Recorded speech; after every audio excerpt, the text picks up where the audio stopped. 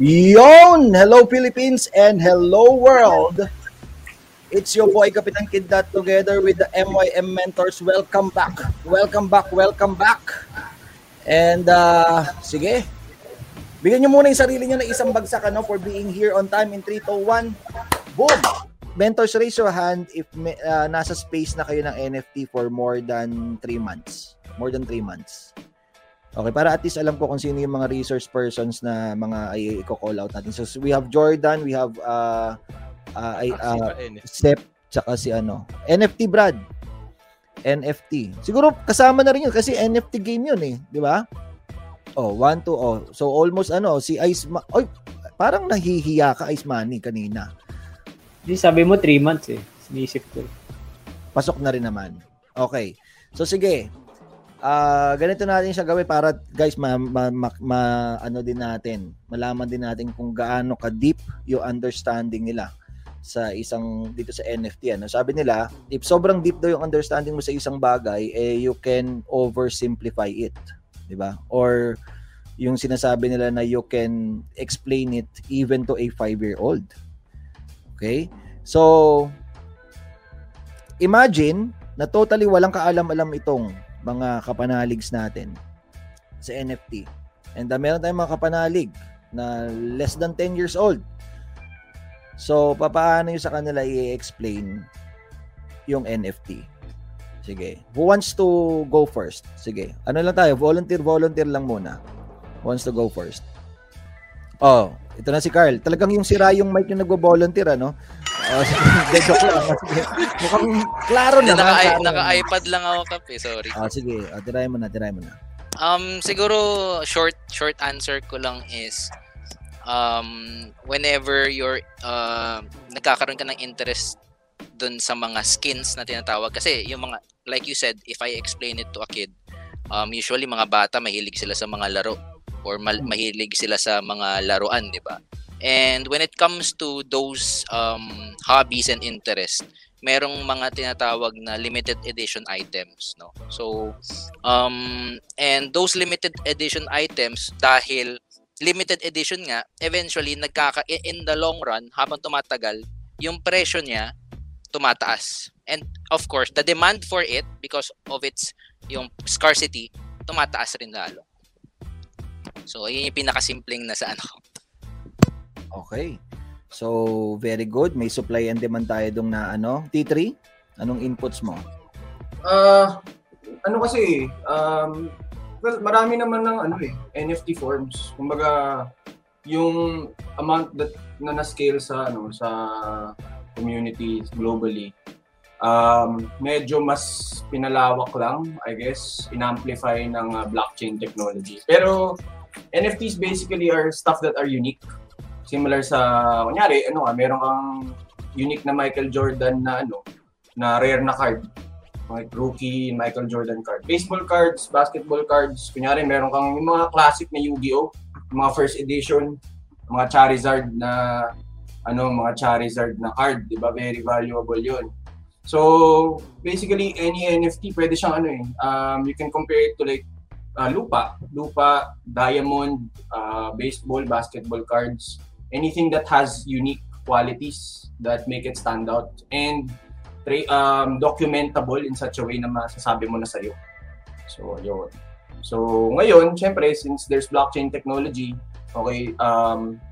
maraming, ang application kasi ng NFTs ngayon medyo varying.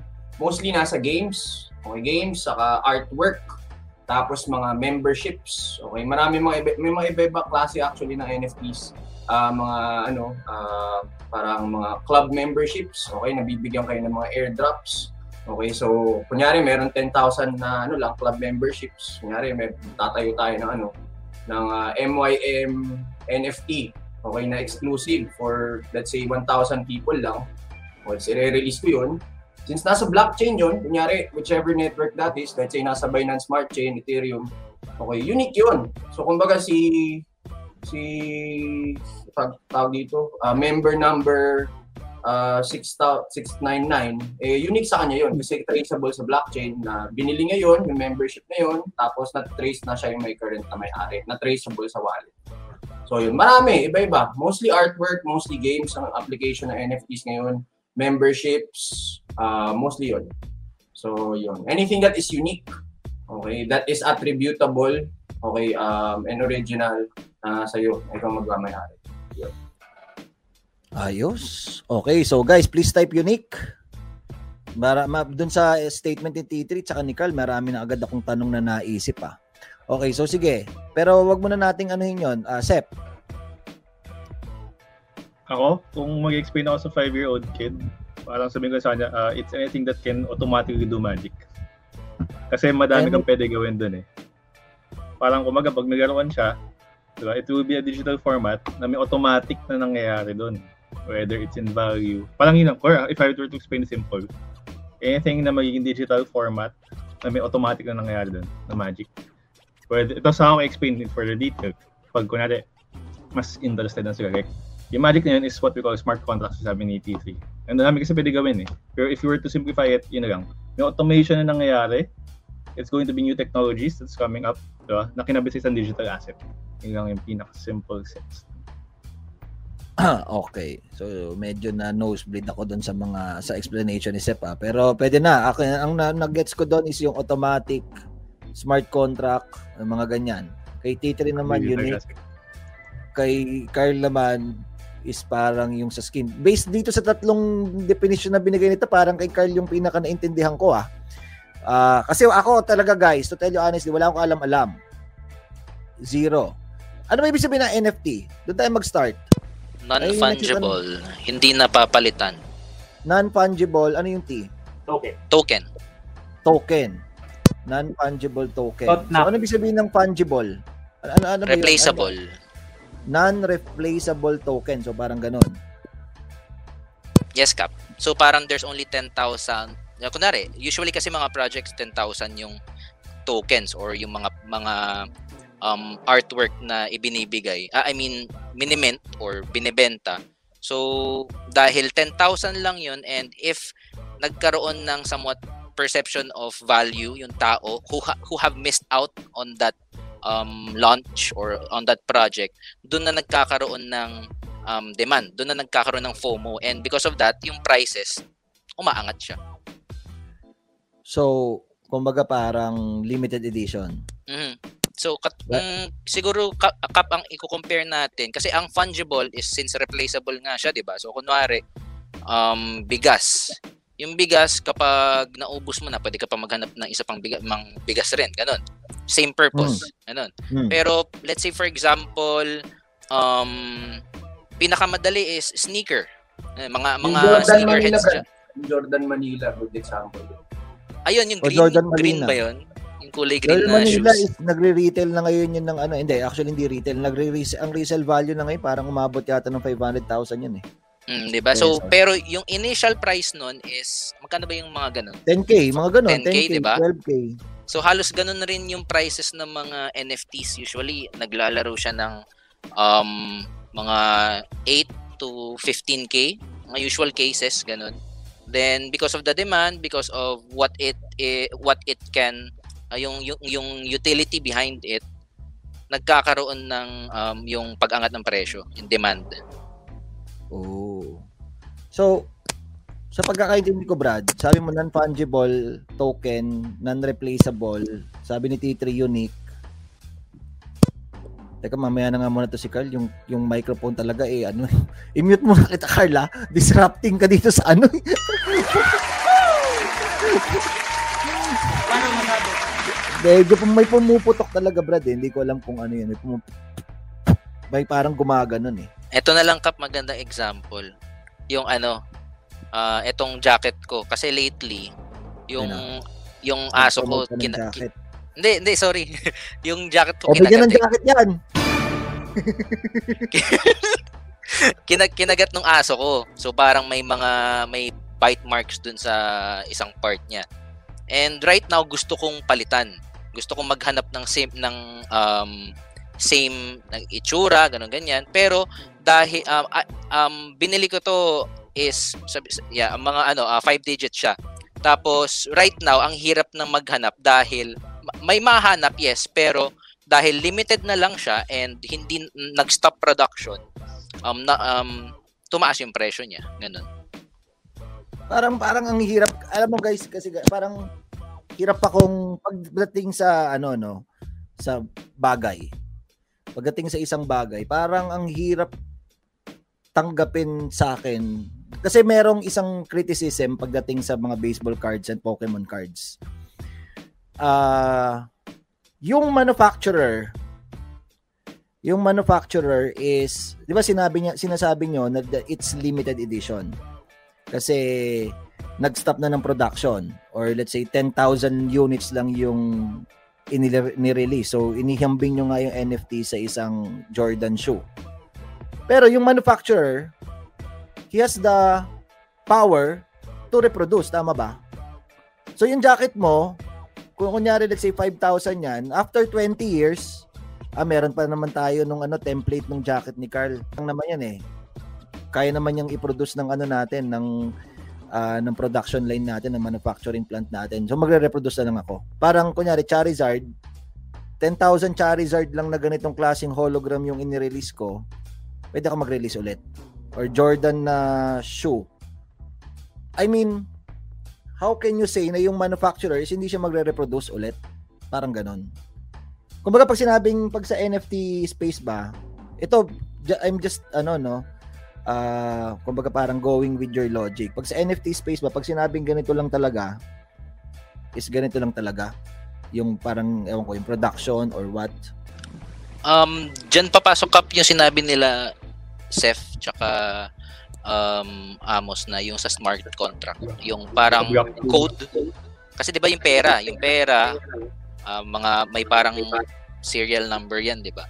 So katulad siya nung sa mga NFTs, wherein each token merong ganun, may ganun na serial number, code.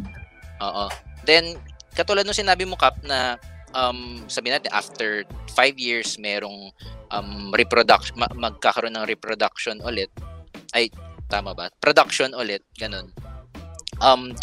Dun nagkakaroon na ng value of yung perception of value ng tao, na if familiar kayo dun sa mga NBA cards, makakabili ka kasi ng yung pinakamahal na Jordan, yung rookie card na Jordan, yung parang nakalimutan ko yung pangalan eh.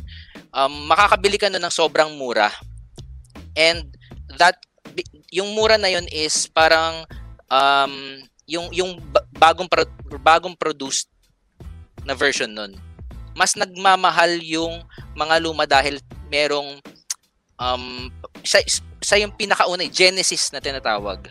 Similar sa NFT, merong Genesis token. Yung pinakaunang na-produce nila na token. And because of that, perception ng tao na hindi, mas gusto ko yung pinakauna, mas ako yung pag ito yung token na nakuha ko or ito yung product na nakuha ko, it seems more valuable rather than yung bagong produced lang. Ako naman, Kap, okay. gustuan. Sige. Yan na, umiinit na. Gusto natin. Yung sa akin kasi, whenever I go into... sige, yung sa akin please, kasi, whenever I go into something new, inaaral ko yung context yan, the right technology, saka meaning behind it. So, for example, dito dun sa question mo, I think, ang pinakamagandang point kung bakit nagkaroon ng value for NFTs would be yung transparency niya, as well as yung, kumbaga, madaling i-trace eh. For example, di ba, ang problem kasi is, for example, meron kang erase na problem or gaps about other collectibles na, diba, actual assets. Tapos yung same problems that NFTs have, parang kumbaga, hindi na siya new problem itself kasi meron na naman ng ganung problem yung ibang bagay, di ba? So, parang ganun na yun. As is. Pero, yun yung isang nasusolve ng NFTs. For example, di ba, sabi natin, what about the physical products na may risk kasi pwede mong i-produce ulit eh. Pero dahil nga hindi yung transparent. For example, nag-release sila, announce nga kunyari, we will be releasing 100 Jordans. Diba? So, ang tanong doon is, totoo ba na 100 yung i-produce? Kasi hindi natin alam eh. Walang tracking, walang transparency, walang accountability. Pero pag NFTs kasi, when you do the digital asset, yung value kasi nun, it's publicly known. Kasi diba, kita mo nga lahat ng yung value ng art, kita mo kung nakain, etc. So the total transparency is there. Na meaning, for example, kung kunyari ako yung owner, tapos I try to produce more of the same NFT, kita-kita yung lahat ng tao. Diba? Di kinrigi, pwede kasi tayo kita, uy, ba't ka nag-mint ng bag, ba't mo minanipulate yung contract, ba't may bagong ganito nangyari? So, essentially, that producer, that manufacturer for the NFT is destroying the value of the NFT kasi nga, kita ng mga tao na parang, ay, mukhang manluloko tong producer na to, parang ganun. So, yun yung bago ngayon The technology now has an added layer of transparency. Because of the blockchain. Blockchain yung parang nagsasabi na blockchain yung parang nagbibigay ng accountability doon sa nagbibigay ng transparency, accountability, integrity. Diba? Doon sa bagay na yun. Brad, may sasabihin ako para dyan. Ayun, umiinit na talaga. Sige na. Inputs. Tumbukin natin yung main reason bakit actually nahuhumaling yung mga tao sa NFTs. Why it actually is trending right now. Why a huge amount of capital, not just in the retail, but on an institutional level. You can see like PayPal buying a CryptoPunk, an NFT. Huge funds, billions, managing billions of dollars. Allocating funds for NFTs. Ewan ko kung mahilig kayo magbasa kagaya ko. Pero I read this Twitter thread about it na talagang nagbigay ng perspective sa akin. Bakit nga ba ganun yung trend towards NFTs and bakit it's actually something that is trending and overhyped up and people are paying attention to it right now. Sabi ni Yuval Harari sa book niya na Sapiens, there are 3 things that generates human experiences. Kumbaga, lahat na experiences sa buhay natin can be derived from 3 things. Number 1 is yung mga bagay na visible, objective, saka mutual. Kunyari, umuulan. Okay, that's number 1.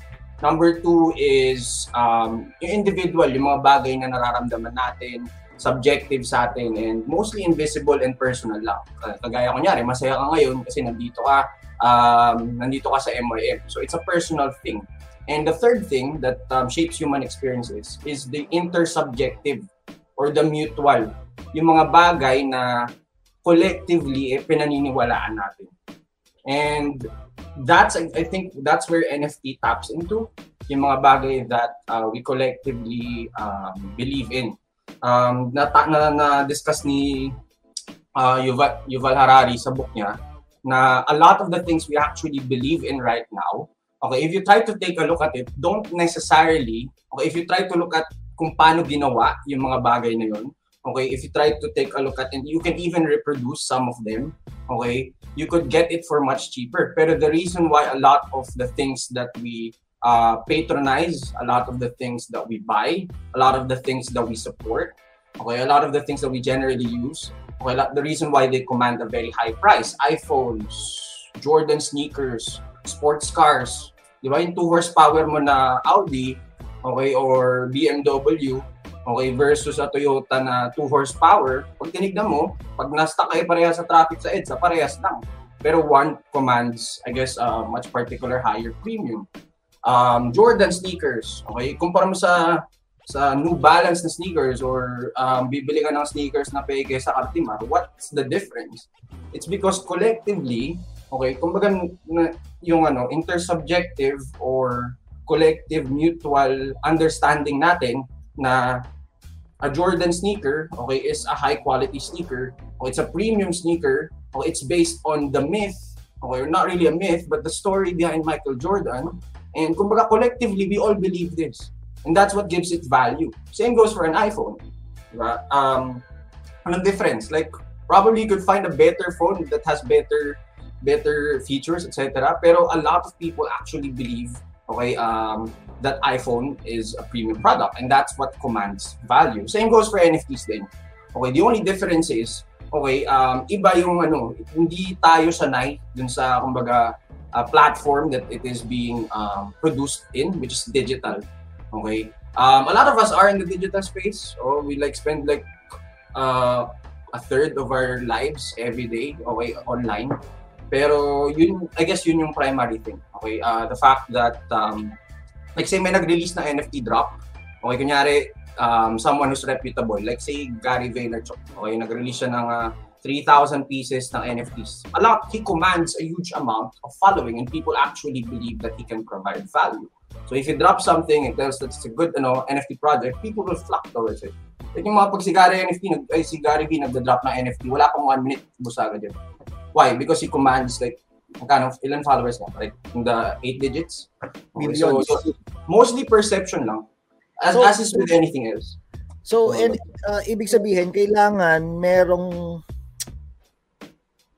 ito yung product, ito yung NFT, merong parang backer ng value. Like ito may NFT na parang drawing lang pero Gary Vaynerchuk. Ano kaya nagkaroon ng value? Parang so depended kung sino yung nag-back up or nag-produce ng NFT, dun ano yung siguro initial perception ng value ng NFT. Tama ba? Like kunyari Banksy ng mga artworks ganyan. Kasi either may malaking backer yung project, someone that who can command value and bring value towards the project, or yung project has lots of promises. Okay. Madami na actually na magdaderive ng value. Pwedeng history din. For example, yung mga oldest products mahal pero wala silang backer. So there are so many different characteristics that increase value, which is actually same with any kind of real token. Parang ganun Parang, for example, the oldest coin in history, di ba? Yung mga nasa museum, mahal yun. So, pati ganun, the oldest NFT also has added value. Parang ganun. So, kung ano yung, ito talaga yun It's all about yung sabi ni Titri, perceived value. How would anyone understand perceived value for physical products? It's more or less the same as how you would assess or evaluate digital products na perceived value din. Kumbaga, normal na yung perceived value. Kahit naman sa trading, nagpa-perceived value tayo, di ba? For example, why would you buy a stock? Kasi we have a perceived value na maganda yung chart niya. Parang ganun, di ba? So everything has actually a measure for perceived value. So pati si NFTs, bigyan na siya na parang ginagawang characteristic or criteria. Which is yung aaragan mo if you want to really go into it. Di ba? Parang, I think yung gagawin yun, di ba? Carl T3. Parang you really understand, ito ba yung, ano ba yung base of perceived value niyan? Mm-hmm. Backer ba yan? History ba yan? Price action din actually. Ganun. May charts rin. May charts rin, Kap. Below minting price, ganun. Delikado. Nagigets ko yung point nyo about perceived value. Alam mo ang naiisip ko dito sa mga pag sinasabi yung perceived value kasi like for example, iPhone, sneakers, kotse, yung mga nabanggit yung mga yung mga tatlong yon ang pinaka base na siguro purpose. Meron base purpose kasi yung mga yon, which is that those are tangible products, di ba? And yung base purpose ng mga yon, meron silang pinagagamitan, kaya nga sila tinawag na object or gamit. Meron silang gamit. Yung iPhone, merong gamit yon, di ba? Meron siyang siguro, alam mo yun, nakakapag-text ka, nakakapag-browse ka ng internet, nakakatawag ka, nakaka-picture ka ng maganda. That's why itong mga companies na to, they put so much money in research and development every single year para pa-improve. Like for example, iPhone before, siguro 4 megapixels, ngayon ilang megapixels na ba ang iPhone. So that's why parang yung value somehow is, alam ko that iPhone nasa perceived value kasi kasama sa branding nila yan. Di ba? Meron na, kumbaga parang na-gets na natin yung branding ng iPhone. Pero somehow, kailangan nyo munang graduate doon na meron ka ba talagang silbi. And yung silbi mo is, kung kunyari, 4 megapixels pa rin naman yung iPhone ngayon, hindi kami papayag siguro, mga iPhone users, na magbayad ng more than 50, 60, 70,000 para i-purchase yon kasi naiwanan na siya. Pero yun kasi, those can be called as tangible value. So, what about yung art? Kasi alam natin lahat na art in the pre-NFT era is actually used for what? For evading taxes. 'Di ba? Ayun yung pinaka 'di ba? Sinasabi nila, "Uy, bakit 'yan biglang naging $42 million or bakit naging pero sa totoo lang hugasan lang ng pera daw yung art." Na merong ganong criticism sa art. So, and meron ako nabasa sa comment dito na yun nga isa sa pinaka, because you guys are talking about the uniqueness of the product, yung nag-iisa lang. Pag sinabi kasi natin unique, isa lang 'di ba? kaya mas sikat yung art as an NFT kasi talagang parang ginawa siyang unique. Or in Gary Vaynerchuk's anong tawag dito na way, onti lang inirelease niya ng mga NFTs. So hindi ba yun parang hugasan lang ba ng nang galing ba to itong mga idea na ba to is nang galing lang ba sa deep web na kung saan alam natin na puro mga anong tawag ito, kasamaan ng mga nangyayari. Kasi Brad, ito nung sinabi ni Carl kanina na, and ni T3 kanina na yung word na unique, ang nag-register agad sa isip ko is yung, like for example, tayong tao, unique. Si Isaiah, unique. Nag-iisa lang si Isaiah sa mundo. Si Irving Chin, unique din. Di ba? Yung fingerprints, yung lahat ng DNA, di ba? Everything. Pwede mong sabihin na yung pinagsama-sama lahat yon unique. Meron lang nag-iisang Irving Chin. Hindi ka na sabi ni Carl kanina, reproducible. Replaceable. Non-replaceable pala, non-replaceable. So parang si Irving Chin. So in other words, pwede akong Irbs, bilhin na kita. Lagyan kita ng value tapos ibenta kita. NFT na kita. Pwede ba parang ganun ba yung yung logic? Kasi parang sa deep web, parang ganun nagkakabentahan ng tao 'Di ba? Tama ba? Kung nagbabasa kayo ng mga Reddit about the deep web and kung alam niyo kung ano yung meron doon, parang ganun nagkakabentahan ng mga tao na parang siguro doon nag-arise yung idea na to. So, my question here is, pero kasi pag tao, merong pwedeng maging function yung tao. 'Di ba? How about yung mga ibang mga nasa NFT space ngayon na totally no function, pero it's just the perception yung parang nagiging basis nung value. Paano nyo siguro panghahawakan nyo? Kasi sa totoo lang, when I talk about the NFT, when you guys explain to me yung NFT space, ang pinaka nagre-register sa utak ko is yung old short story about the Emperor's New Clothes. Alam niyo ba yung story about the Emperor's New Clothes? Raise your hands if you know that. Diba? So that story is all about perceived value. Okay, maybe some other time, siguro assignment yan ng mga nakikinig sa atin, please research that short story, yung Emperor's New Clothes. Na kung saan, bigyan ko kayo ng gist, merong 2 kawatan na bumisita sa isang kaharian at sinabi dun sa king, yung king is fashionista. Fashionista yung king. Gusto niya palaging nasa kanya yung mga magagandang damit, mga silk, mga golden, mga lahat ng kumikinang ng mga damit. Fashionista siya. Nakita to ng 2 kawatan. Na ano nila yon, nabalitaan nila yon. So sabi ng 2 kawatan, punta tayo doon sa kaharian ng hari. At anong tawag dito? Sabihin natin doon sa kanyang kanang kamay na meron tayong gagawin na isang damit na sobrang ganda. And na talagang nandun na lahat ng ng parang pinakamagagandang materyales. And to cut the long story short, invisible yung clothes. Invisible. Pero sinasabi nila na hindi, meron. Kasi sabi parang ang pinaka doon, pagka daw hindi mo nakikita yung clothes, ibig sabihin weak-minded ka. So sila parang meron silang isang space doon sa palasyo na anong tawag dito, nagwi-weave lang sila kunyari. May mga bantay ito wini-weave namin. Sabi ng bantay parang puto, wala naman tong mga ginagawa. Wala naman tong mga wini-weave Ba't ganun parang hindi ko makita? Sabi ng mga sabi ng kanang kamay ng hari. Pero hindi niya ayaw niyang i-question. Kasi pagka question niya, sasabihan siya ng tanga. Kasi sabi nga, pagka hindi mo ito nakikita, yung value nito, or yung itong damit na to, tanga ka. Mahina yung utak mo. Mahina yung hindi ka parang syempre yung kanang kamay gusto niya magmukhang genius. So sabi niya, continue what you're doing, okay yan. And then yung hari naman, sinuot din yung invisible na damit. Hanggang sa pumarada sila dun sa kaharian. Now yung mga tao, ang sabi ng mga tao, syempre ayaw nila maging weak-minded. 'Di ba? Meron ang ganda ng damit. Ang ganda. Nagpalakpakan, nagiyawan, nagsayawan.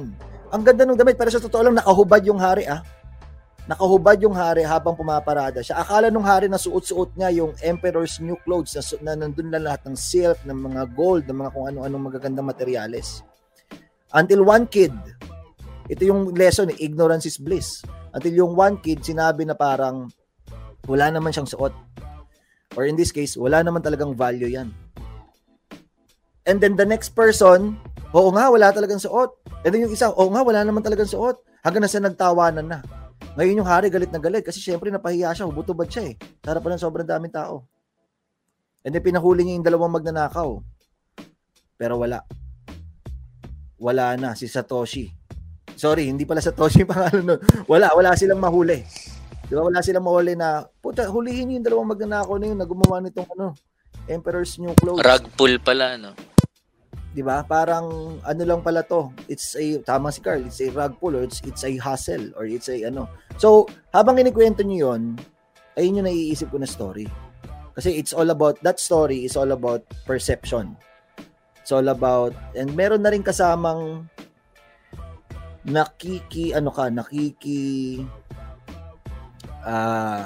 ayon ka, conform. That's the word that we're looking for. Nakiki-conform ka. Kasi parang sinabi ni Irbs, may value to. Tapos ako ayoko rin magmukhang tanga at nakita ko kumikita si Irbs. Oo nga, may value, Brad, may value. Tapos kunento ko ngayon doon sa oo nga, may value. Hanggang merong isang bata or isang tao na ano value niya? Wala namang value yan. Tapos yung isa na naman, maniniwala na naman hanggang sa boom. So, anong masasabi niyo doon? O, sige, Irbs. Pero na akong gustong itanong. Pero para iniisip ko lang siya. Kasi yung very shallow yung alam ko sa NFTs. And ang alam ko lang sa NFT is Axie. So, para very shallow lang talaga siya. Do you guys see na yung NFTs ba? Like for example, yung sa OpenSea and whatsoever, yung mga JPEGs na ano. Kasi para meron akong discussion with one of my students na para nag-NFTs. Parang lagi sinasabi sa akin na maganda ang kitaan, pero parang kahit siya, feeling niya, it's a giant Ponzi scheme na for it to go up in value, we have to invite more people. Para siyang MLM in a way. Yung sa akin for example, dun sa tanong naman muna ni Cap, yung perceived value kasi, it's just one criteria. So, we discussed there are so many different criteria. So, dun sa question mo about kung ano yung actual na use case niya, ganun. So, may ganun tinatawag na criteria din for screening or checking out the value of the NFT, which is what we call utility or use case. So, meron ba siya talagang actual gamit? So, for example, kaya sobrang maganda yung value ng NFTs ni Gary Vaynerchuk, for example, is that kinabitan niya ng utility yung NFT. For example, membership. Actually, more than membership yun eh. Binuksan ko para makita ko. Parang for example, alam ko may mentoring, di ba? Si Bebe. Wait, meron yung sobrang limited na mga NFTs. Miyembro nga ako ng Discord group yung V-Friends. Member ako ng Discord. Ngayon, for example, nag-hype For example, yung mga NFT lang na pwede ka makipag-basketball with Gary Vaynerchuk. Parang ganun. So, experience ang kinakabit niya doon. Which is actual na real life na hindi na siya digital. Meron din para mamimigay siya ng gift sa'yo, mga gift box, etc. So, yun actual din na makuha mo na gamit from Gary V. Mm-hmm. Which is, doon naman pasok doon sa tanong ni Herbs. Actually, totoo yung sinabi mo. For me, and sinasabi ito ng mga ibang OGs din or tagang gusto nilang itaguyod yung value ng NFT. Kasi nga, in any kind of new space kasi, people will be separated by who? Yun yung sabi nila doon would be mercenaries, pati yung mga actual na evangelists. So what do you mean by this? Evangelists would be gustong isulong yung technology. So it's actually a new technology. Ako, diba, as I said a while ago, when I was researching about NFTs, hindi ako nag-focus dun sa kung ano yung sikat, which is art and games. Para mag-gets ko yung context doon ko nakita na sobrang dami pang parating na technologies. Pero sikat ka masyado yung art saka yung games. Pero sobrang dami pang pwedeng ikapit dun eh. So pwede ko i-discussin later na siguro. Pero so that's one, di ba? Dahil pwede ikapit sa'yo. Tapos yung mga taong gustong mga sakim na nakita na sobrang sikat nito, yun, that's around siguro 98 to 99% of the population ng gumagawa na NFT. So totoo yung sasabi mo, Herbs, for me majority nang nandito sa space na to, which is in any kind naman of endeavor or new na hype thing they're in it for the money. Diba? So talagang totoo yan. Kaya gagawa ka talaga ng due diligence mo, yung screening criteria, which is ginagawa ng mga taong nakahanap talaga ng actual rooted value, palang deep value with it. Pero yun, may 1% dyan na magsusurvive. Even si Gary Vee sabi niya, 98 to 99% of NFTs will be scams. 1% will just remain. Ganun din naman yung sa IPO phase. Parang .com bubble rin. So bubble nga talaga. Actually, yung NFT nga, IO bubble tawag ko sa kanya. Kasi hindi na .com sa kanila, di ba? IO yung dulo. So, .io. IO bubble tawag ko sa kanila. 1% lang dyan yung legit na projects for sure. Yung may utility, yung hinahanap ni Cap. Yeah. Very good, Maganda yung explanation ni Sep. Kasi parang pwede natin siya ihalin tulad sa kunyari. Let's say, for example, si Sep meron siyang clarity workshop. And that clarity workshop can only accommodate 30 students. Tapos, kunyari, student number 1, nabili niya yung clarity workshop at the price of, let's say, 35,000. Tapos, the difference lang kasi with what we're doing right now, yung normal day-to-day living natin, pre-NFT and pre-Bitcoin is that hindi natin siya tinitrade. Hindi nagiging tradable in some kind of a platform yung mga bagay-bagay na yun. So, for example, if that person, kunyari, let's call him si Ons, ayan, mga top commenter natin. So si Ons, nakuha niya yung seat na yon sa Clarity Workshop and he just decided to trade that seat na Irbs, bili mo na lang tong kasi 30 lang yung seat dito sa Clarity Workshop. Nabili ko ito ng 35,000, benta ko isa ng 36,000. Tapos si Irbs naman, bibenta yung 37,000 and then 30. Tama ba ako sa analogy ko? Ayun ba yung sinasabi mo, Sep? Yung about sa Gary Vaynerchuk na merong makikipaglaro siya ng 5 basketball sa 5 individuals. For example, hindi kasi pwedeng matagal din talaga yung value nun For example, hindi siya parang one time na hindi. One time na purchase, one time na anong tawag dito, one time mo lang pwede i-claim. Kasi alam mo yung meron ba tayo ditong si ano bang pangalan ng assistant ni Joe Rogan, yung research niya palagi. Jimmy. Alam mo yung sino nanonood pa kay Joe Rogan? Si Jimmy. O Jimmy, paki-search mo nga yung yung buffet tuloy. Yung Lunch with Warren Buffett. Alam niyo 'yon? Yung Lunch with Warren Buffett na millions na siya ngayon. Pero dati, it was supposedly parang tens of thousands lang. Lunch with Warren Buffett, parang once a year niya lang ginagawa. Tapos to be given to a chosen charity. Tapos ngayon, millions na. Kasi syempre, Lunch with Warren Buffett. So nagkaroon na ng parang, so yung sinasabi mo, Sep, about utility yung angle mo And utility, scarcity, parang ganun yung, and syempre, kaya tumataas yung value. Parang ganun ba siya, Sep? Yung explanation mo para doon sa mga kapanalig natin na parang it's not just perceived value yung nagbibigay. Pwedeng utility can also give value to an NFT. Kasi ito mag-aano ko dito sa ni Irbs sa criticism or sa rebuttal ni Irbs about dun sa ang Ponzi scheme kasi is all about paunahin. So if anything, ako din isa rin yun sa mga criteria for judging ko, if anything na merong kailangan mong mauna doon sa isang bagay, medyo parang medyo parang iwas ako doon. Kasi kung paunahan pala yan, di ba? Is it, ang NFT ba, is it a paunahan game? Not really. Not really. Yung so ano klase? Perceived value kasi talaga kape. May mga into NFT na tingin nila mahal na yung sabihin natin 0.6 Ethereum or 1 Ethereum. Then eventually someone else will say, ay hindi, ito yung value nito. Pwede umabot ng 10 ETH, 15 ETH, 20 ETH. So hanggang sa tuloy-tuloy pa. And dahil tumataas yung presyo, nagkakaroon nga ng parang perception na oo nga may value talaga to. Ganun. And at the same time, rin siya, Kap Oo, yun rin sana sasabihin ko, Kap.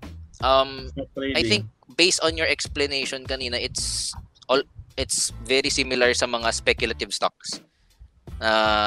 Nagsisiliparan, natitrade natin, pero once bumagsak na, once na alam na nating bumagsak, dahil may system tayo, dahil alam natin when to get out of it, na once ma-realize natin na it's shit pala, then that's the time you get out. Pero habang we have due diligence naman, nagre-research naman tayo, yung mga projects natin, hindi naman tayo pasok lang ng pasok sa mga projects. Then habang mainit pa yung strike while the iron is hot pa, then I think it's still a good opportunity. So paunahan nga. Para siyang para siyang Dota collectible na mga cosmetics. That's one angle ng perception na tradable. Although may tradable din, di ba? Nasa marketplace, kunyari meron kang pakpak ni Queen of Pain na very rare, na limited edition. Yung Gold Roshan, Brad. Oh, yung mga ganun. Yung mga collectible na ng Dota, na skin, mga ganun. Doon nag-start actually. Parang feeling ko parang it's one facet of it. Marami siyang other applications. Ang dami talaga kape. Another example, mga luxury brands. Sabihin natin Rolex o kaya AP, mga Audemars. So, if you see someone wearing that, parang status symbol. 'Di ba? And at the same time, if you're wearing that and you see someone else wearing that, parang meron ng connection na parang we have similarities with the person na, and because of that may connection na, may community, then doon na nagkakaroon ng value lalo yung product. Okay, so medyo naintindihan ko na. In other words, any space naman siguro is prone to, kumbaga parang prone sa mga kawatan at prone sa mga totoong gusto magbigay ng value. Tama ba? Diba? Yes. So that's why sinabi ni Gary Vaynerchuk na 98% is talagang mag-aano, kasi those 98% is gusto lang pera-pera lang. Yes, parang ganon. So sige, maganda. Meron tayo ditong mga Ako, I am not against NFT or Syempre ako, meron din ako mga personal criteria for judging sa mga pinapasok ko. I mean, nabanggit ko to sa sa mga trader development coaches na kung kunyari, let's say itong NFT and itong cryptoverse will stay for long, hindi ko kailangan magmadali. Di ba? If it will be there in the next 50 to 100 years, if it really is the future, ba't ko kailangan magmadali? Sa stock market, after pumasok tayo sa stock market, 100 years nang nandyan yung stock market 'di ba? So talagang nag-i-stay siya ng ganun katagal, so 1 century. So kung ganun din naman ang outlook ng ng itong NFT or hindi ko kailangan magmadali doon sa isang bagay na yun. Pangalawa, hindi naman lahat ng actual na kitaan is kailangan natin pasukin. Marami nagtatanong sa akin, bakit wala kang Axie Infinity? Parang hindi lang naman pera ang basihan na pinapasok yung isang bagay. That's siguro isang reason din is kunyari parang same logic with bakit wala ako sa laundromat, bakit wala ako sa restaurant business, bakit wala ako sa casino business, bakit wala ako sa ano pa ba yung mga kotse business, di ba? Kasi maraming nagiging milyonaryo doon sa mga businesses na yun, tama? So hindi lang naman pera, kumbaga parang yung earning potential, that's one big factor para pasukin ko yung isang bagay, pero it's not the only factor. Nandyan din syempre yung does it spark joy sa akin? Pwede ba siyang makasama dun sa mission and purpose ko sa buhay? Maraming mga mas malalalim na dahilan. So and ako, I'm just embracing the fact na baka ngayon ganito yung naiisip ko, pero after 5 years makahanap ako ng dahilan na pumasok dun sa space kasi nagbago yung mga circumstances na parang nakakita ako ng way nakakita ako ng angle na parang pasok pala to dun sa criteria for judging ko. Kasi kayo, ito si Sep, saka si Carl, saka si Irbs, yung mga partiyan ng GGMM yung mastermind namin. So alam nila na, and sinasabi ko rin sa kanila na hindi lang basta pera-pera yung kailangan gawin nating 80% of the criteria bago natin pasukin yung isang bagay. Sometimes nga, kahit hindi sobrang laking pera, pinapasok natin eh. Because, di ba, marami namang dahilan. So ako, I'm just taking my time and gusto ko ring aralin, paunti-unti, ayokong i-rush yung pag-aaral kasi ayokong pumasok dyan with the end in mind na parang, uy, nag-uunahan. Pagka ganun kasi magiging uneasy ako eh. Pagka unahan kasi pagka kailangan mag-unahan yung naging criteria or yung naging parameter dyan sa space na yan, eh hindi lang unahan sa pagpasok, unahan din sa paglabas. So baka hindi ako makatulog.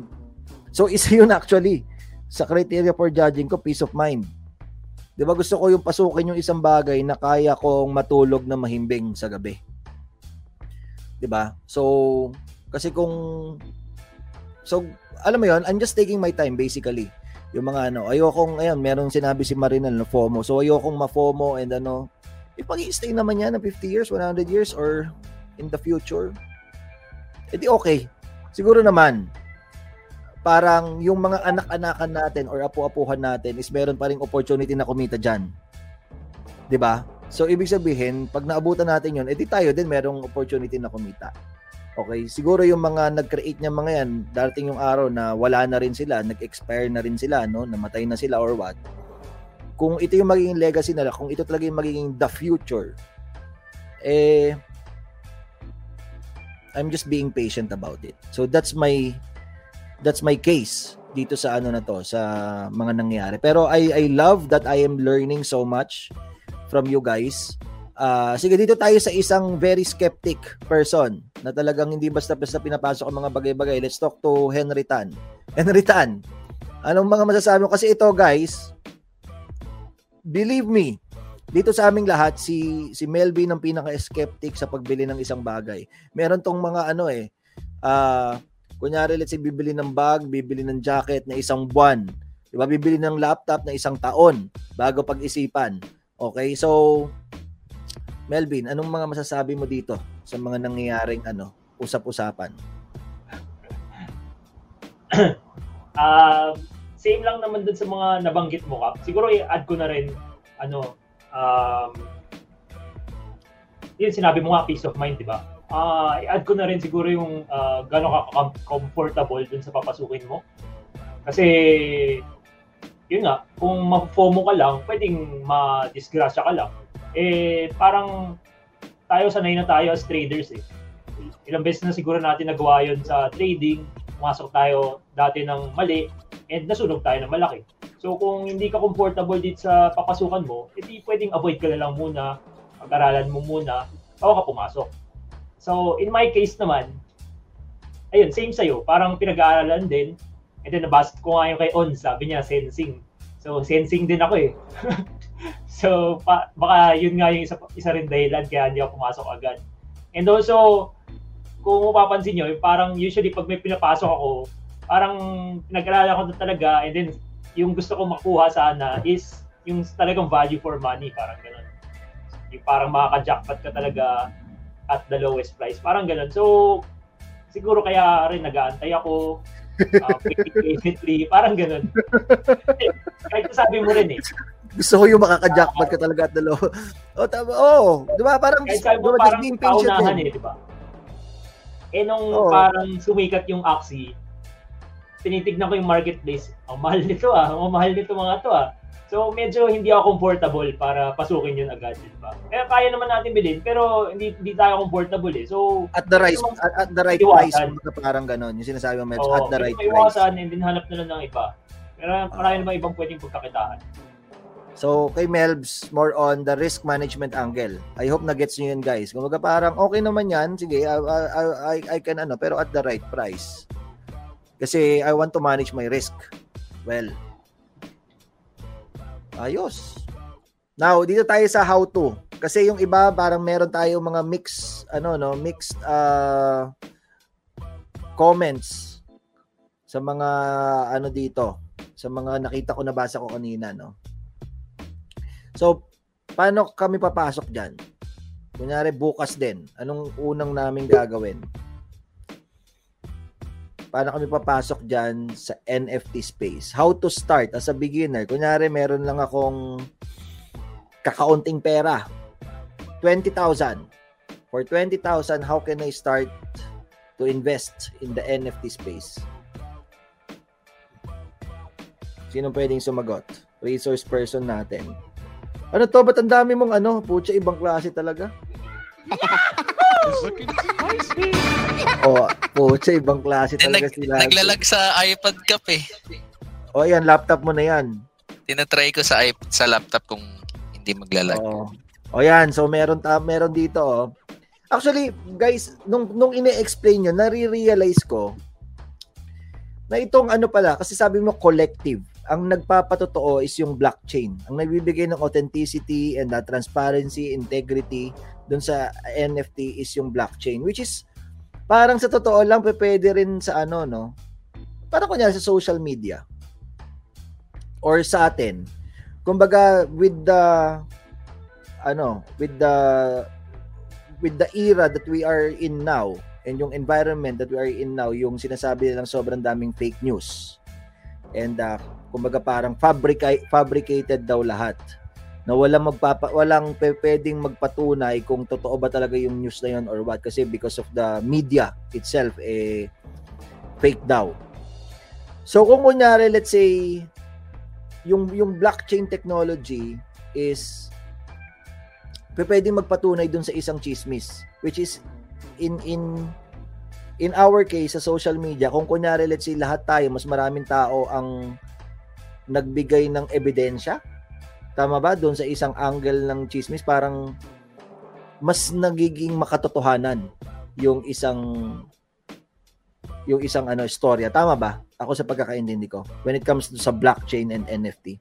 Parang gano'n. Kumbaga parang sang-ayon si Ice Money, sang-ayon si may ebidensya din si T3, si Carl, and yung mga kapitbahay natin sa Davao, sa Visayas, or kung saan man, na parang ayun talaga yung totoong news. 'Di ba? Kasi kumbaga parang nakita tayo ng mga kanya-kanya nating ebidensya at nag-agree tayo na ito talaga yung totoong nangyari. Parang ganoon ba yung blockchain and sa NFT? Parang ganoon ba? Sinabi nga ni for me, ito sinabi niya ni Gary V. Sabi niya, the future of social media will be on blockchain to avoid yung mga parang mga fake news. Para di kasi nga ang isa pa would be if you notice about social media, but siya sobrang sumikat, it's all about the flex culture.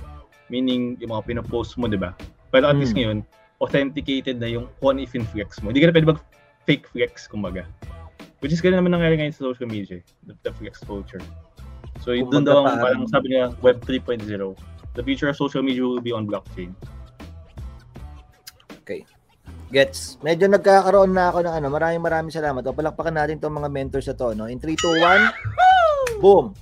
Very good. Bawal na sabihin Photoshop yung Photoshop. Oo, pwede rin. Diba?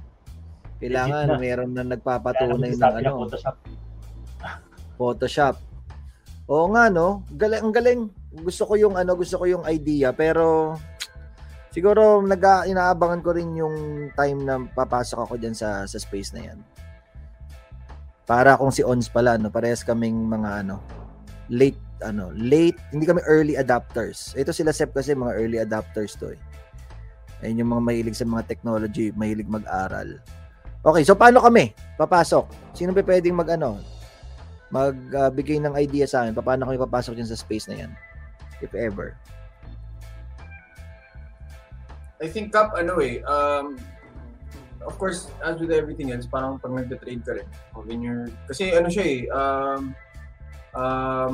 it's an endeavor na kailangan, hindi siya parang same sa trading na hindi ka pwedeng basta-basta pumasok ng basta may pera ka lang, basta may capital ka lang. Kasi hindi batayan yung capital eh. Like you could start with just less than 0.2, 0.3 ETH. Pero there's a procedure in being able to identify good quality NFTs, good quality kasi ang katumbas ng IPO sa stocks or ICO ng mga tokens sa crypto sa NFT is mint. So may mga mint dates, tapos nagra-rush pa yung mga tao doon. Minsan naglalag pa yung website. So kunyari, like, may mga malalaking minting, no, na sikat na project, na maganda yung roadmap, maraming pinapangako yung team, let's say, mas maganda, tapos maraming tao nag-aantay doon. Kailangan alam mo kung paano diskarte. Babanat ka ba agad dun sa sa minting na mura, pero pahirapan, magpupuyat ka, tapos hindi pa sure na makakuha kasi daming tao na pumapasok. Okay, marami ring risks, may mga scammer din pagpunta mo kasi ang process kasi ng NFTs, nagsisimula siya sa mint. So mini-mint siya. Depende may mga crypto NFTs kasi na walang minting na nagaganap eh. May release day lang na parang naka-whitelist na yung mga tao. Tapos pag kumbaga parang nag-subscribe ka doon, sure na mabibigyan ka. Pero for most NFT projects, lalo na sa Ethereum network, kasi kailangan naiintindihan mo nasang network yung mga projects. May mga Ethereum NFTs which is dominating, I think 80 to 90% ng NFTs in terms of volume na sa Ethereum network. So kailangan number one, marunong ka magpaikot ng pera sa on-chain. Kailangan marunong ka magpasok ng Ethereum sa wallet mo. Kailangan ideally marunong kang protektahan yung MetaMask mo. Okay? On top of that, yun, kung ano yung diskarte. So, para siyang trading din, you really have to study. Okay? Hindi siya biro na basta may capital ka lang, papasok ka, or basta may tip ka lang, minessage ka ni ganito, ni ganyan, nakita mo sa Twitter, trending to, bibili ka na lang basta-basta agad. Pagpunta mo sa secondary market, after kasi ng mint, okay, mapupunta yun sa secondary market. Kumbaga parang IPO, tapos available na sa stock market. So, ang pinakamalaking secondary market ng NFTs right now in terms of volume, nasa OpenSea, OpenSea.io. So, pagpunta mo doon, tapos sinearch mo yung project na hinahanap mo, maraming copycat yun. Hindi lahat may check, hindi lahat official. Kailangan mo pa i-check sa Twitter, okay, para doon sa official account ng project, tapos may bibigay sila ng mga official na links nung walang bibili. Bibili ka ng secondary. Usually, mga secondary prices ng NFTs mas mahal na sa mint. Usually, mga mint ranging anywhere between 0.01.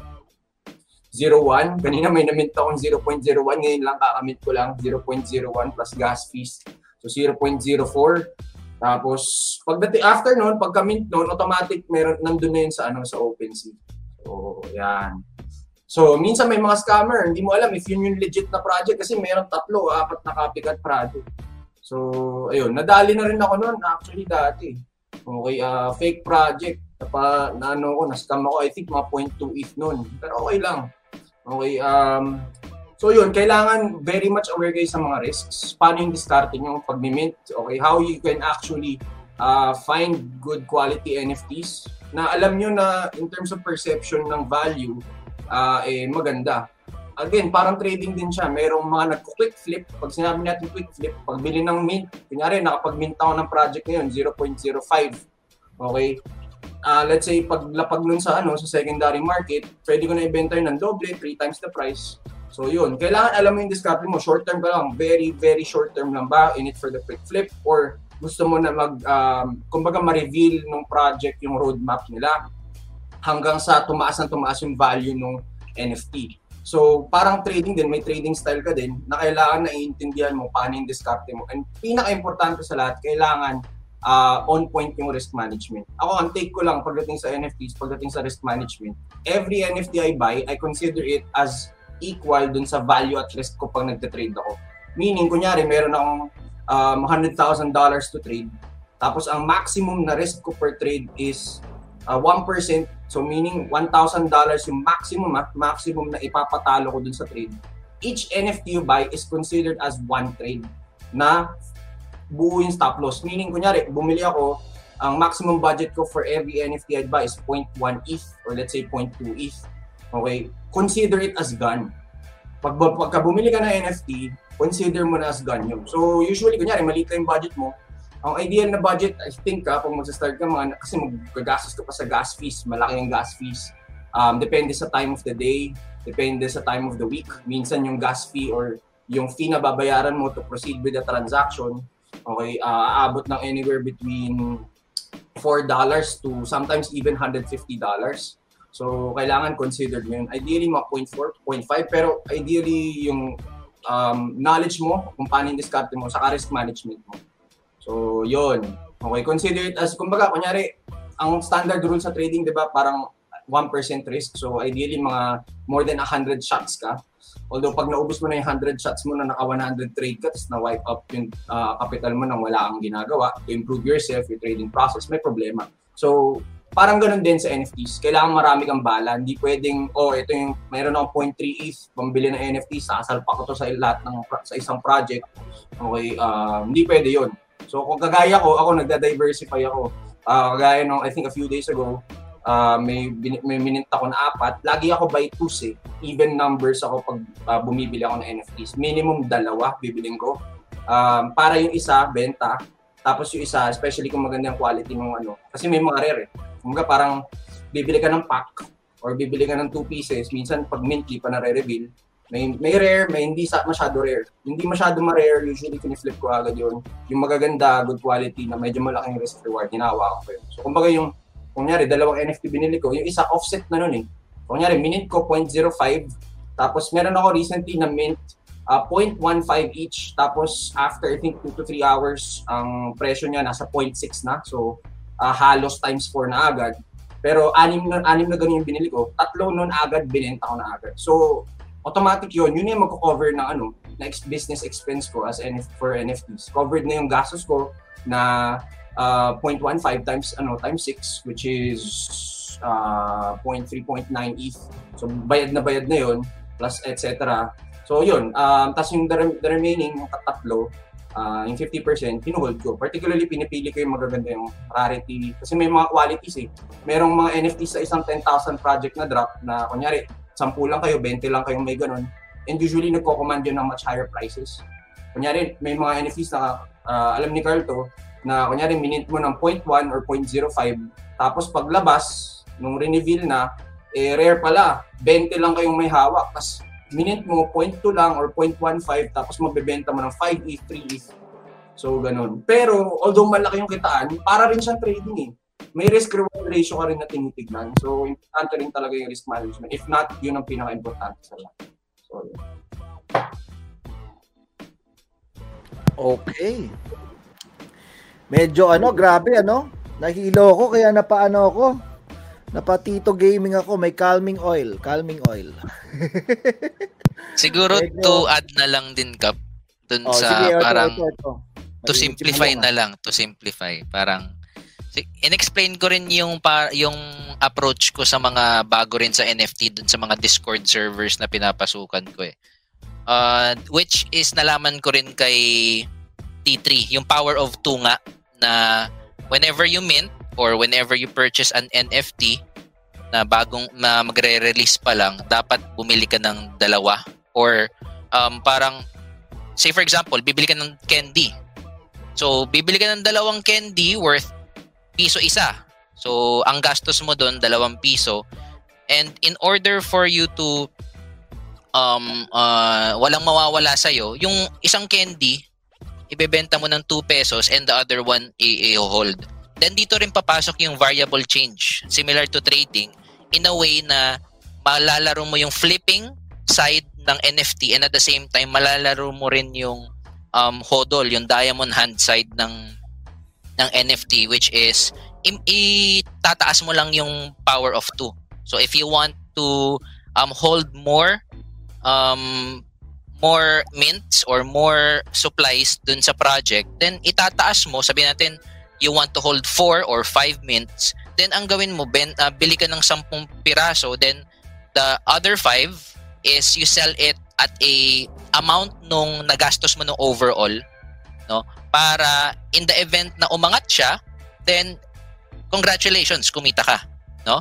Pero in the event na bumagsak, then it's okay, at least you got back your initial investment. Parang gano'n. Parang similar lang din sa trading, merong break even, merong small loss, and at the same time may big loss. Ang iniiwasan natin parati is yung big loss na outcome. So ayun. Ang downside lang pala doon is syempre since you're buying so much and say for example, ibebenta mo kasi siya usually hindi pa reveal eh. Hindi pa nare-reveal yung project. And nagkataon na ang nabenta mo is rare. 'Di ba? Hindi pa na-reveal kasi rare. Tapos rare pala siya. So ang opportunity cost mo lang doon is you might be selling something na rare worth probably 5 to 10 ETH in the short term. Tapos naibenta mo lang siya ng parang common supply lang or sobrang baba mo lang na benta. Yan lang. Okay. So good points from Carl and from Triti. Bigyan natin ng isang bagsak in 3, 2, 1. Boom. So ang nakuha ko doon basically is risk management. It really is a money game, money management game. So pakitype dyan, kapanaligs, risk management. Okay, so invest in your learning first, sabi ni T3. Huwag kang papasok sa isang bagay na hindi mo talaga alam. Okay, risk comes from not knowing what you're doing, sabi nga ni Warren Buffett. And nabanggit niya rin kanina, OpenSea.io. Tama ba? OpenSea.io. T3 Brad, meron akong personal question. Meron ka bang Reddit na subreddit na pina-follow for NFT? Kasi ako mahilig ako magbasa sa Reddit eh. Wala ka pe, Hindi ako ma-Twitter eh. Twitter ka ba? Okay. Twitter ako heavy. Na pina-follow ko yung mga may-ari ng mga malalaking projects, gaya yung mga may CryptoPunks, tapos yung mga may-ari ng ng mga malalaking ecosystems. Yun, saka yung mga malalaking developers sa crypto. And yun, usually mostly everyday tinitingnan ko lang yung mga tweets nila, at saka yung mga thoughts nila and tweets nila on NFTs and sa market din in general. At yun, tututo. Pag wide reader, pagka mahilig ka magbasa-basa ng mga Carl, pwede ka bang gumawa ng initiative for us dito sa mga MYM? Gawa ka naman ng Brad? Discord server natin for NFT. Meron na kasi tayo sa Facebook Messenger. Chill ba? Sige. Gawa ka doon mo kami i-hype. Kayo nila Tito. Gusto rin namin kasi mapag-aralan. Chilling site. Dahil medyo nakakancel na ako na pag-aralan yung space eh. May mga na-set up na ako na bot na nag-identify ng yung parang shinare ni Seth sa atin dati sa US market, yung mga may momentum, yung stock dip, mga momentum movers. May mga bot na ako na kuha sa ibang Discord na nag-identify ng mga high volume na NFTs, yung mga mints na highest over the past hour, etc. Nakakopya na natin lahat doon, Brad. At naka-ready na, sasalpak na. Nasaringgan na. Nasaringgan na. Unahan na. Carl, gawa ka naman, Carl. Wala ka lang ginagawa. Sige. Gawa ka para sa ito tayo lang din na i-hype mo ka. Kasi medyo, sa totoo lang, maraming mga nagtatanong sa akin about it, and I feel na ako, na-realize ko lang ngayon na I'm doing a disservice to them. Na dahil hindi ko alam yung spaceman lang, hindi ko man lang in-immerse yung sarili ko sa spaceman lang, wala akong masagot na syempre medyo natutuwa din ako dahil tinitingnan ako nung mga kapanalig natin as a good resource person for it. So Carl, sige, umpisa mo na para at least kahit papaano meron naman ako maitulong sa mga kapanalig namin. Sige, mabigyan ko sila ng opinion when it comes to So maglagay tayo dyan ng kasi nabanggit na nito ni T3 na gusto ko yung angle ni T3 about VAR, about risk management. Ako, you can speak to me in terms of VAR. Pagka binigyan mo na ako ng VAR and risk management, I'm risk management guy kasi. So, sige, oo nga hindi ko na yun. Wala naman nagsasabi kasi sa totoo lang na maglagay ka ng huge amounts of money dyan, ng life-altering amounts of money. Walang nagsabi ng ganun, no? So, ngayon, na-realize ko na wala rin naman nagsabi sa akin doon, maglagay ako agad ng millions dyan sa NFT. Pwede naman yung parang dip your toe or dip your isang paa dyan, one leg dyan sa NFT. Sige, tirahin natin yan. Pero, siyempre, ayokong pumasok muna ng bigla-biglaan ng leap of faith. So, Carl, doon nyo kami turuan, gawa ka ng Discord server natin. Sige, Kap. No problem. Kap, pwede ako mag-input for beginners. Ayun na. Gusto ko yung angle ni T3 about about VAR, about risk management. Ako, you can speak to me in terms of VAR. Pagka binigyan mo na ako ng VAR and risk management, I'm risk management guy kasi. So, Sige, oo nga, no? Hindi ko na, ano yun. Wala naman nagsasabi kasi sa totoo lang na maglagay ka ng huge amounts of money dyan, ng life-altering amounts of money. Walang nagsabi ng ganun, no? So, ngayon, na-realize ko na wala rin naman nagsabi sa akin doon, maglagay ako agad ng millions dyan sa NFT. Pwede naman yung parang, ano lang, dip your toe or dip your, isang paa dyan, one leg dyan sa NFT. Sige, tirahin natin yan. Pero, syempre, ayokong pumasok muna ng bigla-biglaan ng leap of faith. So, Carl, doon nyo kami turuan, gawa ka ng Discord server natin. Sige, Kap. No problem. Kap, pwede ako mag-input for beginners. Ayun na. Input from, ako naman, parang I'll be a devil's advocate din. Kasi diba, you said, what about advice that you can give to newbies or newcomers? Ako, for me, as you said a while ago, hindi kaya magmadali kasi it's a new technology. For me, you can really wait for an NFT that resonates with you. Kasi nga, masyado yung highlighted or hyped yung NFT art for now. Pero, if you really, sabi ni Tito or ni Carl, you really need to study it first, diba? So, kung advice sa newbie would be, aralin nyo na lang muna and then wait for an NFT that really resonates with you, yung use case niya. Kasi nga, diba, there's NFT art, tapos NFT games. For example, ako, mas heavy yung allocation ko sa risk management, diba? Kasi ako, personally, yung art, hindi rin ako masyadong high on it. So, in terms of portfolio management sa NFT, mas mababa yung allocation sa kanya. Mas mahigis ako sa games eh. So, that's something that resonates with me in terms of use case ng NFT. So, mas doon ako naging heavy. Pero, yung upcoming technologies about it, ang dami. I'll give a sample, guys. For example, there will be NFTs related to music, NFTs related to movies. Diba? Paano pag mas yun yung interest mo or passion mo? Kasi, for example, one use case of NFTs would be yung tinatawag na royalties, yung automatic na mababayaran ka. So, pwede kasi doon mag-crowdfunding ka or parang sourcing from other people. So, kunwari ako, di ba, we have yung isang problem ng mga, let's say, artists or movie ka. Di ba, mag-direct ka ng movies. Hirap na hirap magkumuha ng funding, di ba? For example, yung sa Squid Game na sikat ngayon, ang tagal daw bago na-fund nung Netflix, di ba? Pero ngayon kasi, ang idea nila would be, di ba, there will be so many utilities for NFTs. Paano kung kunwari ako, struggling ako na movie producer, I want to raise funds to produce my movie.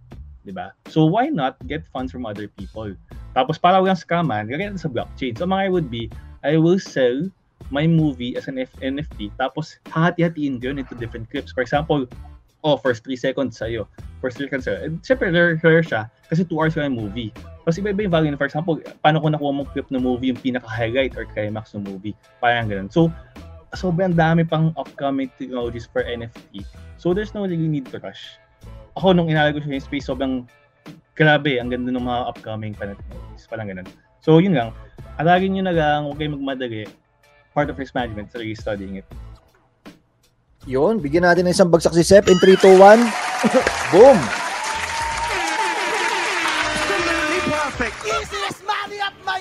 Sige, everybody take a deep breath muna in 3, 2, 1. Ang dami ko yung naaral ngayon, Brad. Ito, parang bumabalik ako dun sa pinakasimula talaga ng kasi as you guys know, this year, on my 11th year as a trader,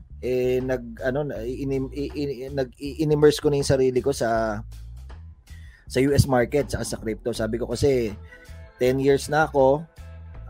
Last year, sabi ko sa akin 10 years na ako. What's next for Kidlat? And then sabi ko, sige, punta ako sa crypto, punta ako sa So, I'm doing my best every day to undergo that process. Talagang literal na pang beginner na process. What is crypto, what is Bitcoin? Palagi ako nasa crypto market cap, palagi ako nasa kung saan mo ko makikita. I'm Reddit, Twitter, YouTube, kung ano-ano na yung mga pinagbabasa ko ngayon. So, kaya parang masarap maging student ulit ng ganito. Hindi based on experience yung yung pagiging student ko ngayon, more on based on learning from other people's inputs and experiences, which is good, a good kind of learning pa rin naman yon. So sige, idagdag natin yan. Yung NFT na yan, gusto natin pag-aralan yan para naman kahit papaano, So medyo may 1 point na naka-convince sa akin plus 1 point.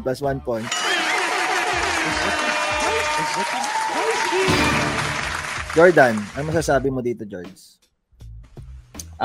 Maganda yung parehas tayo, Kap. Actually, medyo shallow. tayo nila Herbs kasi medyo shallow lang din yung understanding ko about NFT and magandang opportunity to na explain nila Carl, nila Seth, nila T3. Maganda yung marami na natutunan. Siguro yung ma-share ko lang, ano ba yung story ko from a beginner's point of view. Short story. Ako kasi na-hype lang ako, yun, di ba yung sa Axie? Na-hype ako ni Mrs. Kaya doon ako nakapag-start. Ginawa niya akong isko. I'm in it for the money. Hindi ako nag-research about NFT or what. Basta marami yung nakikita. Mga students ko, okay, kumikita sila sa Axie, ganon. May value yung SLP kasi nag-boom, di ba, yung Axie. So ako, yung purpose ko lang is, it's the same. Maglaro. Kasi kahit pa paano magandang strategy game din yung yung Axie. And then you earn SLP, ilan lang naman, parang 2 hours a day ka lang naman. And then pwede ka mag-earn ng 100 to 150 SLP per day at current bigayan. Yun lang yung habol ko. Hindi ako nag-research about whatever. Siguro si Mrs. yung gumagawa nun. Ako, trading, nakafocus ako sa students. So, ganun yung parang ginagawa ko professionally. And then, tama yung I'm glad to say na parang sinunod ko yung parang advice nila T3. May mention niya ngayon, yung ipapasok ko lang na amount sa NFT equal to or less than my VAR. So, ako kasi sa Axie, hindi pa ako bawi. Bumili ako ng Team 120K bandang July ata yun O parang July ako nag-start. So, sakto 3 months. 120K, siguro ngayon at current price meron akong 10K SLP. So hindi pa ako bawi. Pero meron naman kahit papano. So ako, parang I'm just riding the trend.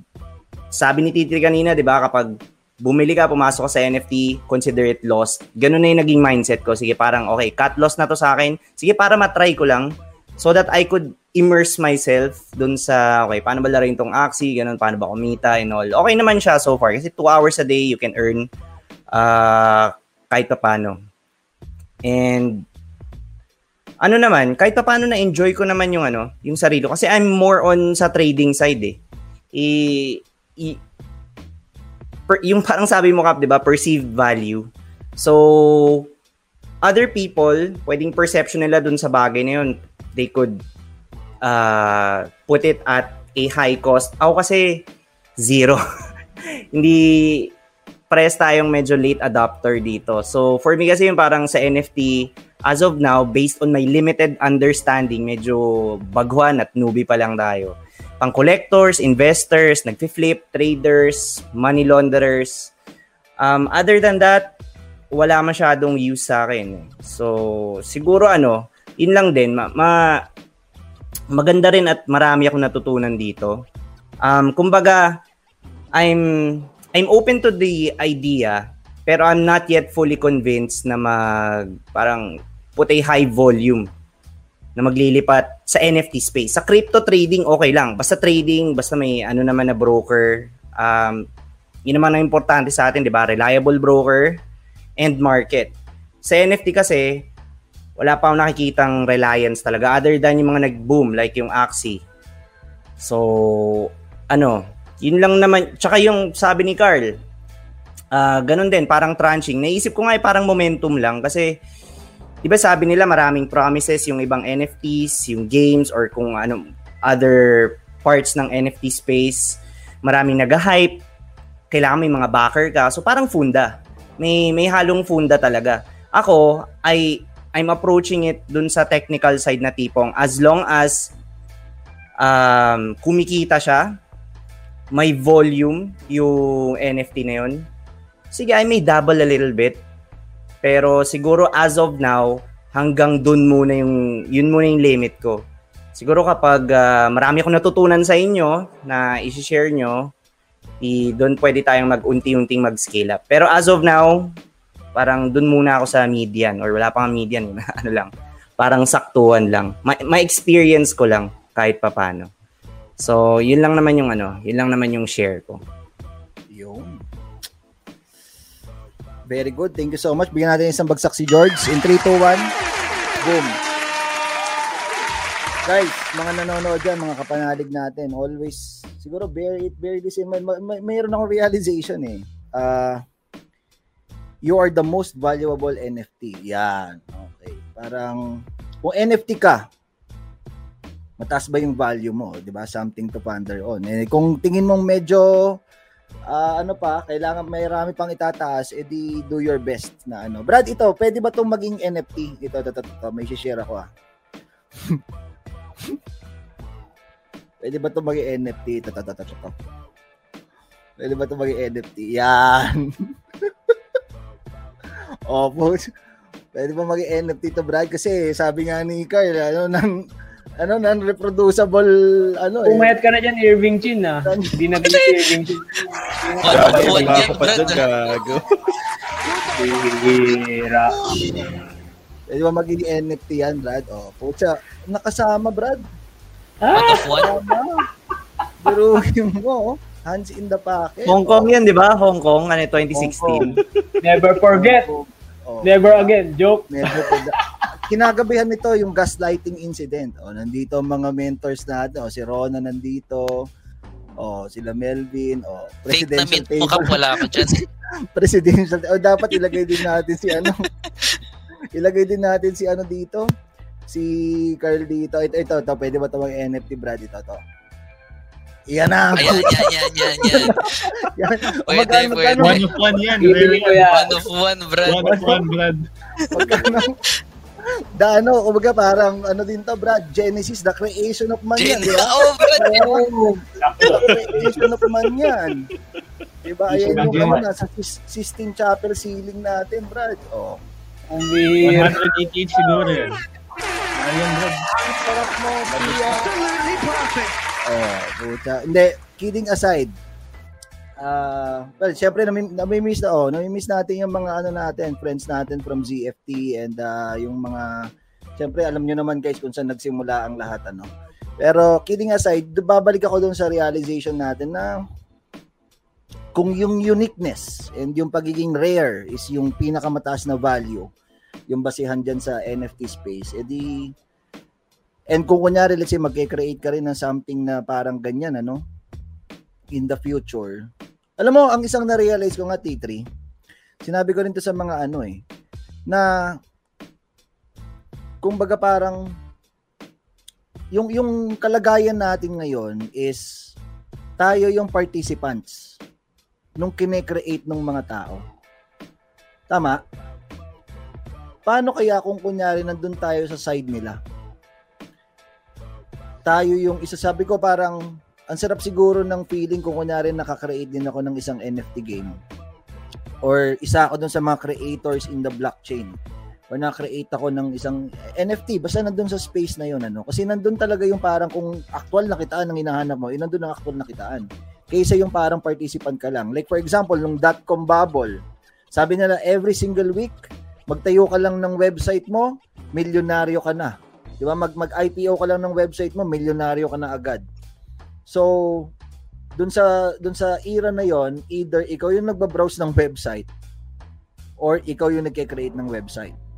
So ngayon, either ikaw yung bumibili ng mga NFT as a participant, trader or buyer, or ikaw yung nagke-create ng game. Parang ang sarap siguro ng kung meron din tayong ma-create na parang ganon. Pero syempre kailangan diyan yata ng matindihang May idea ako, Kap. Kap. Meron din, Kap. Meron. May budgeting na nga. Meron. Here we go. Pero grabe rin yung generation na to na parang siya panahon ng mga coders, mga techies, mga artists kasi sila yung may upper hand when it comes to creating yung art. Dati akala ko parang kailangan nilang bigay ng oras para mag-drawing ng 10,000 na drawings and what, diba? Pero pala siya? And kino-code. May mga daming codes na kailangan gawin. Oo, which is high skill siya eh. High skilled na income generating na skill. Marami actually, lalo na yung mga artist, Kap, na talagang grabe, like yung diskarte lang. Champion. may i-share ako, Kap, mabilis lang. Ayun na. Sige, gusto natin yan. Naalala ko nga, Kap, yung yung paperclip, yung story, nilagyan mo ng story behind yung Kasi may mga projects na hindi naman kailangan sobrang daming supply. Minsan parang 5 lang, 10 lang, ganun. Then, just the story behind it is very, is what makes it expensive or valuable. Ano siya, artist to. Kasi yung mga up and coming... i-enlarge ko, T3 Sige. Ay, pucha. Sige. Artist, caught my attention. Okay. Artist siya tapos ang ginawa niya, nag-create siya ng libreng tawag dito, froyo. May baso, tapos may picture. Tapos ang gagawin mo lang, i-DM mo lang siya, tapos gagawin ka niya ng libre na art. Hindi NFT, hindi niya bebenta sa'yo, libre lang. Tapos ang ginawa niya, tinag niya, tapos kinontak niya yung mga pinakamalalaking mga influencers sa crypto Twitter. So, yung ginagawa niya ng mga froyo, ng mga ganito, based dun sa profile picture ng mga influencers. So, mapapansin mo, like, pati yung mga kinukuha niya, usually malalaki yung following. Tapos yung mga tawag dito, may nakuha pa siya parang malaking VC na parang more than 9 figures yung fund. Tapos meron $1 billion fund na mga VCs na kinuha niya tapos ginagawa niya ng mga ganito ng froyo. Tapos lately magre-release na siya ng project tapos may magbaback na sa kanya ng na gagawa niya itong mga froyos na 10,000 pieces. So yun, nagbigay lang siya ng value. She did it for free. Gumawa siya ng 99 na ganito. Patapos na.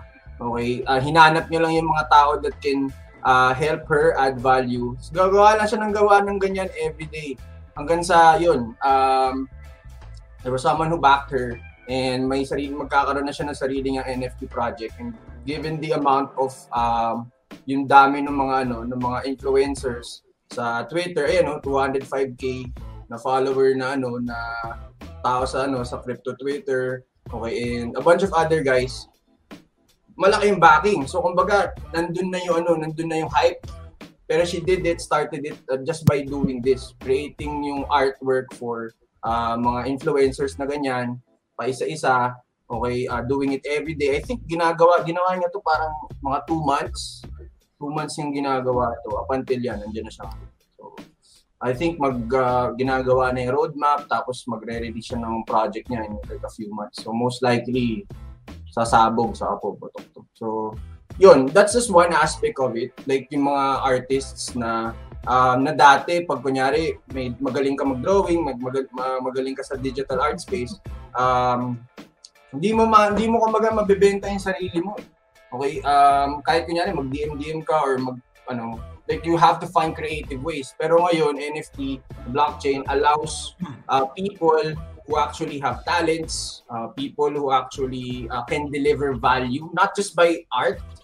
Let's say, recently may mga NFT drops that give tawag dito, memberships to certain people. Na kunyari ako artist ako, tapos magre-release ako ng Genesis piece na 3,000 pieces. Pag bumili ka nito, over the next 2 years, every 3 months, magbabagsak ako ng artwork, or let's say, twice a year, magbibigay ako ng airdrop or artwork sa'yo every 6 months over the course of 2 years. Bukod dito sa bibili mong Genesis piece. So, marami mga ganun. Mas, kumbaga na i-expand ng mga content creators in general, people who can add value or deliver value in different forms, not just art. Yung NFT. So, yun. Good example. So, yun. Thank you. Very good. Ayos Okay din pala na magkaroon ng parang mga So, maganda pala itong space na to na binigay sa mga artists din. Not just sa sa ano man tawag diyan, yung mga painters o yung mga pati yung sa mga musicians, yung nasa ganong klaseng larangan. Sabi nga ni Seb kanina, movie ayun yung niya So doon sa mga artists diyan na pwede ka bang kumuha, Brad, ng kunyari graphic artist mo tapos ikaw yung magpa-drawing? Pwede. May mga ganun binaback lang nila yung mga artist. Kasi ako hindi ako marunong mag-drawing pero kunyari meron ako naisip na concept. 'Di ba? Mga yun kami ko sa utility part. Kunyari, membership sa isang Discord na ikaw ay magtuturo, ganun. So yun ang added utility na pwede mong ikabit sa NFT mo. Parang ganun. Ayun. Sige. Carl, gawin mo yung Discord natin, ha? Gawa na kami, aayusin na lang. Ayun, gawa na. Ilagay mo din yung mga... pwedeng gawing NFT yung digital na, yung tangible na art, yung physical na art.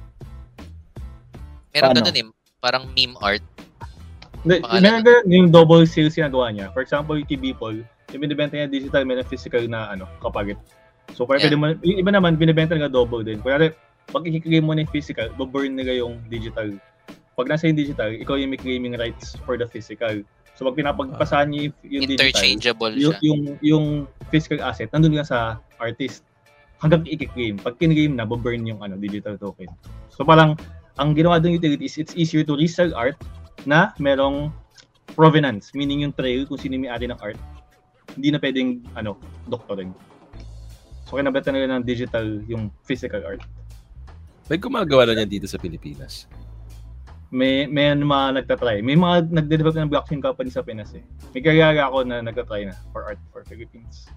So guys, baka meron kayong mga idea dyan, mga kapanalig sa atin na nanonood. Please type in the comment section ano yung mga pwede natin gawing NFT.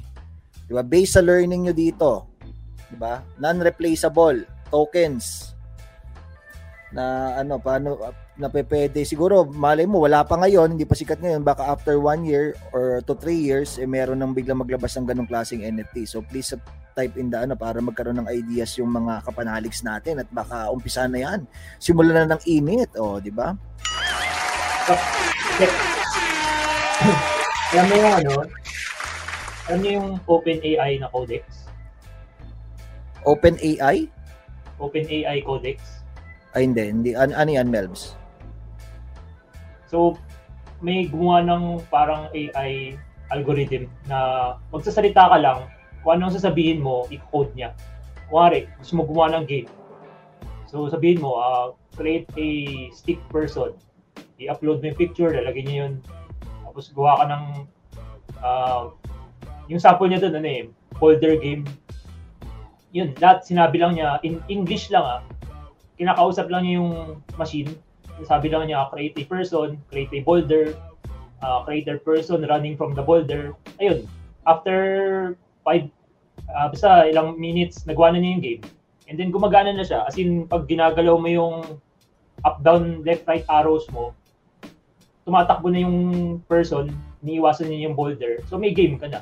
As in, pwede ka nang gumawa ng game kahit na wala kang alam sa coding. Panoorin niyo yung YouTube. Wala, naisip ko lang. So kung sinasama mo kanina, hindi ka makagawa ng NFT kasi hindi ka marunong mag-code or something. Baka in the future, pwede ka na rin gumawa ng code. Pwede. Pwede ka na rin gumawa ng NFT game with just using English words. Pero baka matagal pa. Ewan ko. Meron nga mga traders na nag-aaral na ngayon na mag-code na hindi dati walang kaalam-alam sa code tapos sa pagko-code tapos make use niya itong pandemic para mag-aral na mag-code. Nakakatuwa. Ako matagal ko nang gusto mag-code pero ayoko na muna ipasok yung ganung klaseng activity at proseso sa mga ginagawa ko. Sobrang dami kong ginagawa ngayon pero nakita mo everybody's doing something. Guys, ayun ang natin dito. Yung video na yun, makikita mo sa comments, sinasabi ng mga coders or programmers, mawawalan na sila ng future in the next time. Kasi, dahil sa sobrang simple na nga, pwedeng sabihin mo na lang in English words. Hindi mo na kailangan talaga mag-aral para mag-code. So, yun yung sinasabi nila. Parang gino-joke nila na next time wala na kaming trabaho. Parang yun. Kumbaga parang it will replace them na. Black Mirror shit no? Ayos. I think that's it for tonight. Diba? Marami tayong na-introduce yung everyone to NFT. Bigyan natin ng isang bagsak everyone. In 3, 2, 1. Boom. Next week ba? Alam mo kung bakit siguro ako na dito sa NFT? Pucha, si Irb, dahil kay Irbs Tsaka kay Seth. Ano naman ginawa ko? Kasi pucha, grabe. Nung pumasok kayo sa NFT niya, sa mga action niya, pucha, milyon-milyon lang nilagay agad Sabi ko, pucha, ano ko eh. Grabe, Oy, Kap, ang lakas ng mga loob eh. Sabi ko, kasi mini-message ko sila, Apes, magkano nilagay mo dyan sa Axie? Sep, magkano na nilagay mo dyan sa Axie? Wala bukigan. Nung nakita ko yung mga value, sabi ko, grabe. Na talagang parang si Sep, alam kong inaral niya talaga. Si Herbs, alam kong na-hype lang talaga to.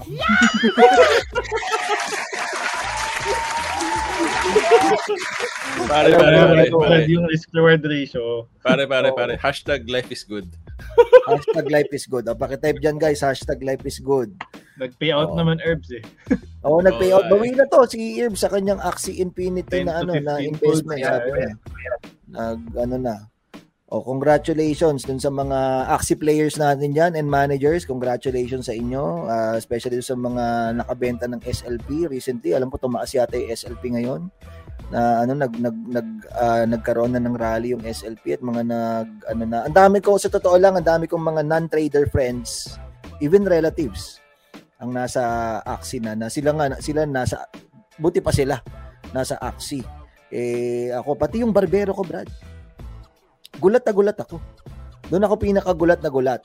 Seryoso, ito, real talk to parang, kailan ba to? Parang siguro 1 month ago, pinapunta ko home service yung barbero Dahil ECQ during that time. Tapos, pagupit ako. Tapos, mamaya-maya, ako, di ba, nag-ikwento talaga yun yung mga barbero. Mayroon talaga silang mga sinishare na Tapos, mamaya-maya nagkikwento na ng sir, ano nilalaro mo ngayon? Ganun na. Akala ko kasi siya dati.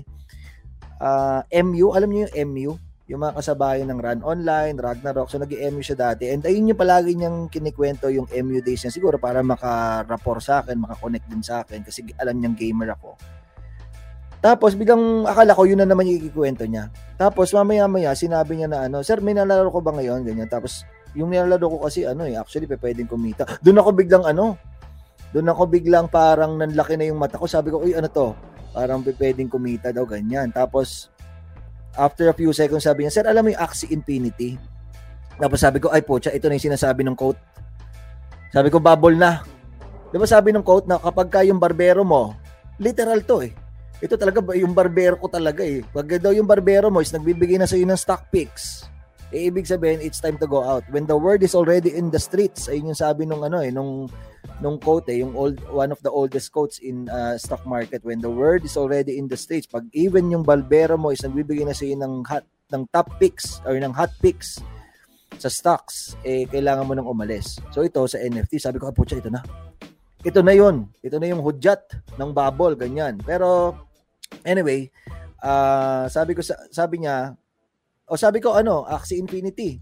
Oo, medyo naririnig ko ngayon Axie Infinity na yan. Sabi niya, pero sir, hindi yun yung nilalaro ko. Nilalaro ko yung Dragon something. Dragonair or may sinabi siya Ano bang game na may dragon, Brad? Dragonary. Sabi niya, Dragonary daw yung nilalaro niya at kumitan daw siya ng 12,000 nung nakaraan. Parang ganun Sabi ko, congratulations. At least meron kang mga extra income. Yan. So, alam ko, aware ako kung ano na yung nangyayari sa streets, that everybody is already entering that space. So, nasa inyo na yun kung paano i-interpret yon. Is it something na parang bubble na ba? Or is it something na nag-uumpisa pa lang yung kumbaga nagiging popular para? Kasi as we all know, Philippines is a gaming country talaga. Even may mga naglalaro pang Candy Crush ngayon May mga gumagastos pa ngayon sa Candy Crush, di ba? Before, parang naging famous si Chris Aquino kasi thousands yung ginagastos niya sa Candy Crush pambili ng mga gems or basta parang pampalevel or what. Pero ngayon, ito na. So, dahil na sila, kumbaga parang dahil gaming country tayo, madali nilang nakuha yung balita. Okay, pero I think it's still safe to assume na 90% ng tao is wala pa rin kaalam-alam. Diba dito sa Pinas wala pa rin kaalam-alam sa NFT or sa crypto. So, hindi pa masyadong, I don't know. Yung quote kasi na sinabi ko kanina, na kapag yung barbero mo is nagbibigay na sa inyo ng hot picks, ang context nun was, sa US kasi iba ang landscape. 60% ng tao doon market participants. Sa atin, di ba less than 1% lang daw? Sa kanila medyo mataas, 60%. Sa Singapore, siguro mga nasa 30 or 40%. So, ganun yung context. Kapag ka everybody's already investing and doon na nakikreate yung bubble eh. Sa kanila 60%. Sa atin, pa lang, maliit pa lang. Pero, again, be very cautious. Gaya ng sinabi ni T3, risk management first. Enter that game, that space with a risk first mindset. And everything will go well, siguro naman, kahit paano sa inyo.